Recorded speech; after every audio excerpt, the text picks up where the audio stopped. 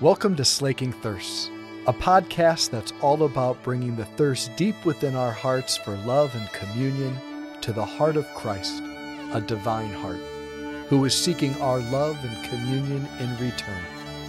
The hope is that the two thirsts would meet and both thirsts would be slaked. Friends, good morning. It is a glorious and awesome day for us here at Sacred Heart as we celebrate the solemnity of Corpus Christi, the Lord's precious body and blood given to us as the most exquisite gift. And I thought, as we're reflecting on this gift today, I want to share with you one of the most significant moments of my life, I think, or at least I should say it really stands out in my memory as a significant first encounter with the Eucharist, first encounter with the Mass that really stands out. So I was about 8 years old. I was at Mass with my dad. He got in his head that this particular Sunday we were going to church. We didn't go to church all the time, but this Sunday we were going to church. So he and we went to church, and we're sitting near the back of the church towards the back pew. And Father Costello, he's like 130 years old. He's celebrating Mass. God bless him. He's getting to that moment of the most solemn part of the Eucharistic prayer where he elevates the consecrated chalice and the host, and those words where we're drawn into the book of Revelation where the priest says, "Behold the Lamb of God." There I am, 8 years old, fresh off of my own first communion. Some demon possesses my soul, and from the back of the church I just go, "Bah!" And at that point, my dad's hand encountered the back of my head, and he had me picked up by my Oshkosh Bagosh overalls, and I encountered the living God as I'm thinking, I think I'm going to die. And that was it. We left church right away. So, honest to God, that's one of the memories that stands out of church for me growing up as a kid, and I'm a priest now, you know? So, parents, you're doing great. You're doing great. So, like so many kids, and let's be honest, like so many adults, I didn't get the Mass. I just didn't get it. It's like hearing someone tell a joke, but you don't catch the punchline, right? What's the fuss? What's the big deal? I think if you were to ask me as a late middle schooler, early high schooler, a teenager, why I didn't go, why I wouldn't want to go to church, I think I probably would have said the same thing that every former fallen away Catholic that God puts in the seat next to me on every flight that I take ends up saying to me, which goes something like this: I just wasn't being fed. I just wasn't being fed. I just wasn't being fed. Friends, there is literally nothing more rich and filling and more substantial than the Mass. There's not a more precious gift than the Eucharist. Mass is not necessarily about what I'm getting out of it, although what you're getting out of it is the flesh of the Son of God. Last I checked, that's a pretty good thing. The Mass is about what God is doing. It's about what He's doing for me, that God Himself is changing bread and wine into His flesh and blood so that you and I can partake of His life, that we come here to swim in the very heart and life of the Trinity, that heaven comes to earth and earth goes to heaven, that you think you're in Wadsworth right now. Guess again. You are in the throne room. You are at Calvary. You are at the Last Supper. All of these realities come clashing together, crashing in this mystical reality that we are there at the foot of the cross as God in the flesh offers up His life for us to rescue us from the powers of sin and death and hell. And if you went to Mass once in your life and received the Eucharist once in your life, your whole life would have been extraordinary. It would have been extraordinary. You will never do anything more extraordinary than receive the Eucharist. But let's back up on this. That I want to take us just very simply back to basics today. I know school let out. We're in the summertime, but I want to do a little lesson for us today. I want to take us deep into the rich theology of all this stuff. I want us to walk away with a deeper appreciation, basically answering the question, really, what is the Eucharist? What is the Eucharist? Because it's the year 2023, and there are a lot of flavors of Christianity in the world, in the church today, and a lot of misunderstandings, a lot of different understandings, let's just say, a lot of different understandings of the Lord's Supper, what He did when He celebrated the Passover that night with His friends. And you could throw a rock and hit a different church in Wadsworth, and you could get a different answer to the question, what is the Lord's Supper? Every single one of them would have a different answer, but what we want to know is, what is the historical truth? What's the historical truth? What have Christians believed about this since the beginning? The clear and constant teaching, the witness of history, the witness of Christians, the witness of the writings of the saints is this, that was unchallenged for 1,500 years, that the Eucharist is not a symbol. It's Him, right? It's the body, blood, soul, and divinity of Jesus Christ under the appearances of bread and wine. Under the appearances of bread and wine. The word that the church landed upon to describe this miracle is a word that appears in the 1100s. The word transubstantiation, right? Transubstantiation. If you're ever playing hangman with a little child, transubstantiation will befuddle them. That's a fun one to do with the second graders when I go into the school. Transubstantiation. Anyway, it's a non-biblical word, right? The word transubstantiation doesn't appear in the Scriptures, right? That's the great critique of our Protestant brothers and sisters. Where does that word appear in the Scriptures? Yeah, well, find me where the word Trinity appears in the Scriptures. It doesn't.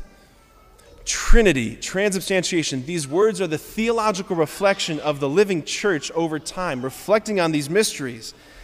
So what does this word really mean? It means this, that the substance, right, the deepest reality, the isness, if we want to use a philosophical phrase, the isness of the bread and the wine, it changes while the accidents, it's a philosophical word, the accidents, in other words, the appearances remain the same. How it looks, how it smells, how it tastes, it all remains the same. The properties of the wine remain the same. If Deacon drinks too much of the precious blood, Deacon's going to get a little schnookered, right? That's what's going to happen.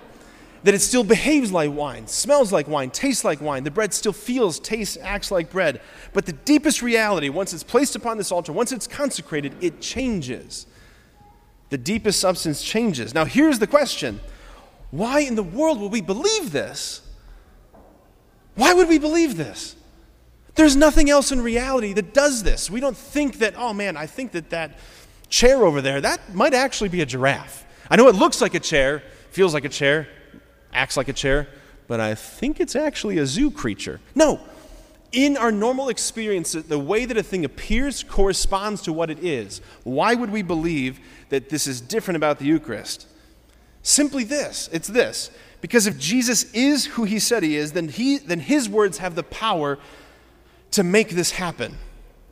C.S. Lewis, who you know I love so much, C.S. Lewis famously put it this way: either Jesus wasn't actually God, but thought that He was, in which case He's a lunatic, or Jesus knew that He wasn't God and said that He was God, in which case He's a liar, or He was God and He knew it, in which case He's the Lord. These are the three options that are available to us.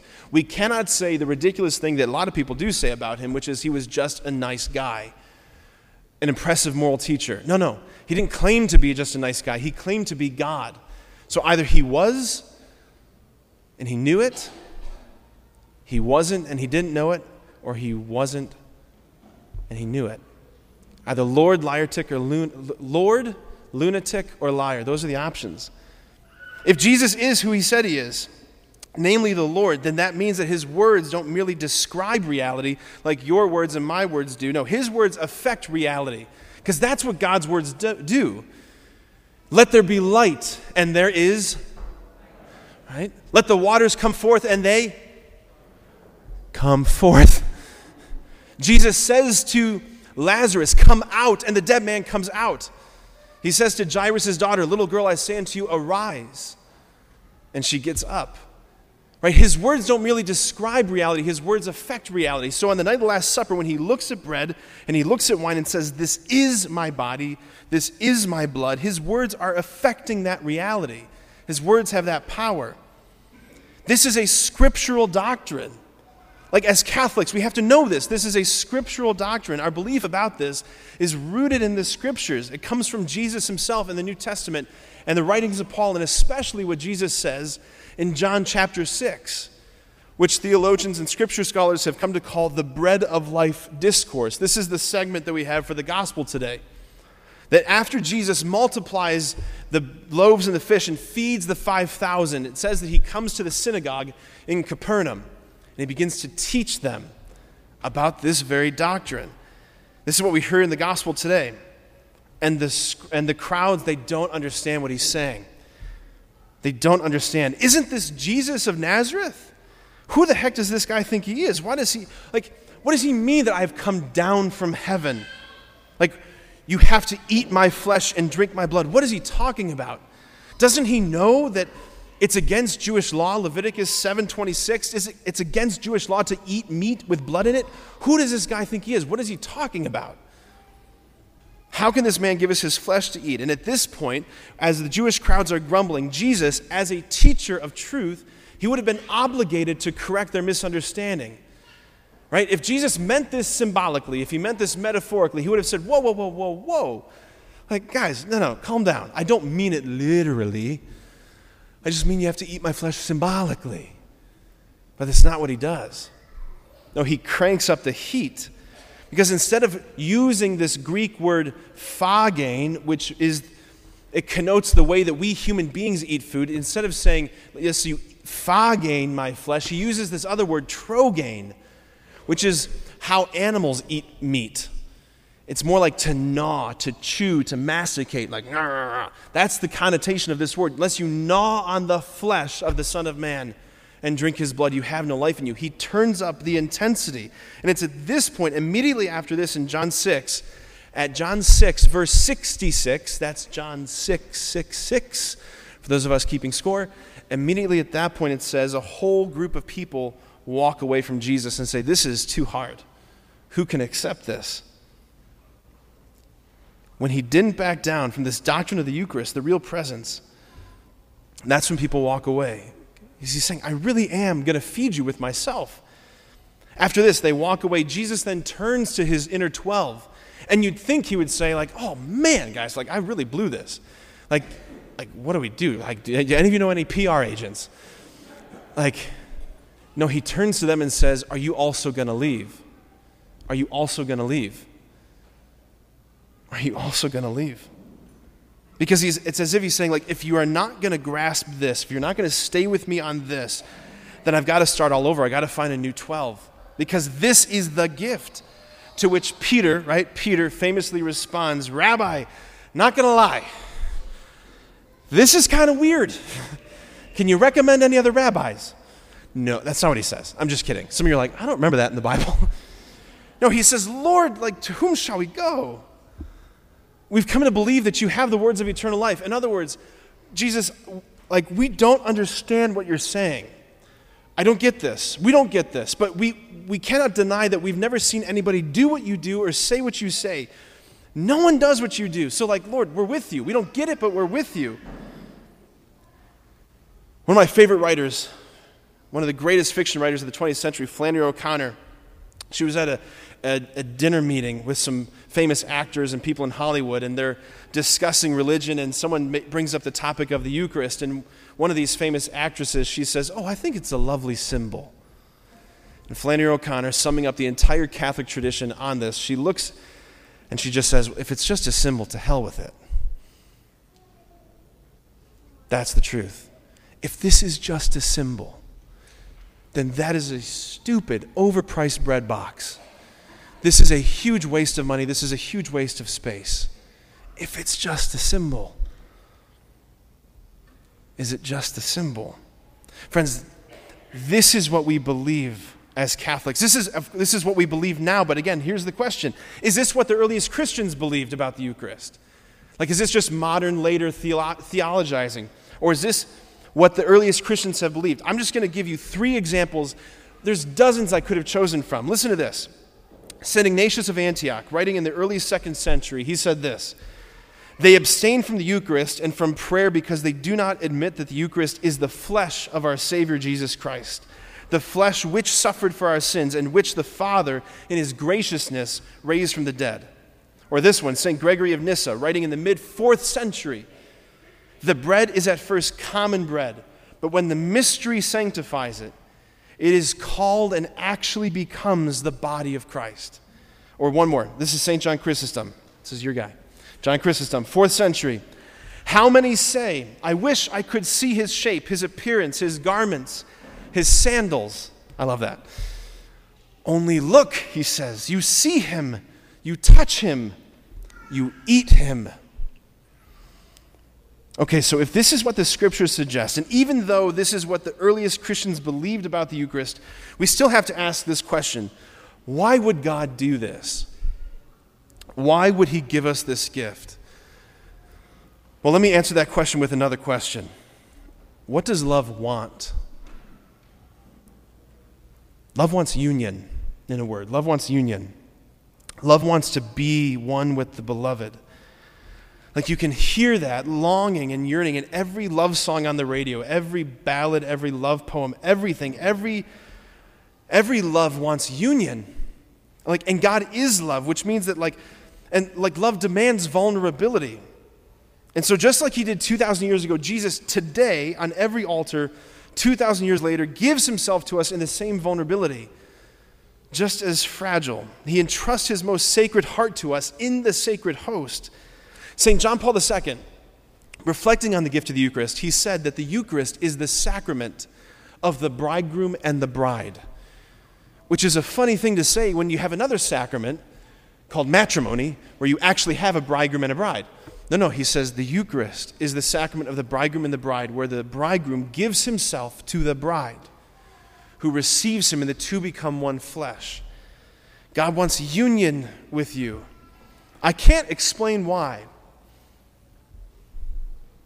I can't explain why. I can't explain why he wants union with me. Why he would want to dwell in the earthen vessel that is me, as broken and as cracked and as sinful as I am. Why would he want to come to me? He who needs nothing, who lacks nothing, he desires you. And love is not content with just words. Love wants to show it. Love wants to express it. And he was not content with just saying it either. He gives himself to us on the cross, and he gives himself in this Eucharist. It's the most sublime gift. And how privileged, how blessed are we that all we have to do is come forward and open ourselves. And everything that is heaven pours into everything that is our earth.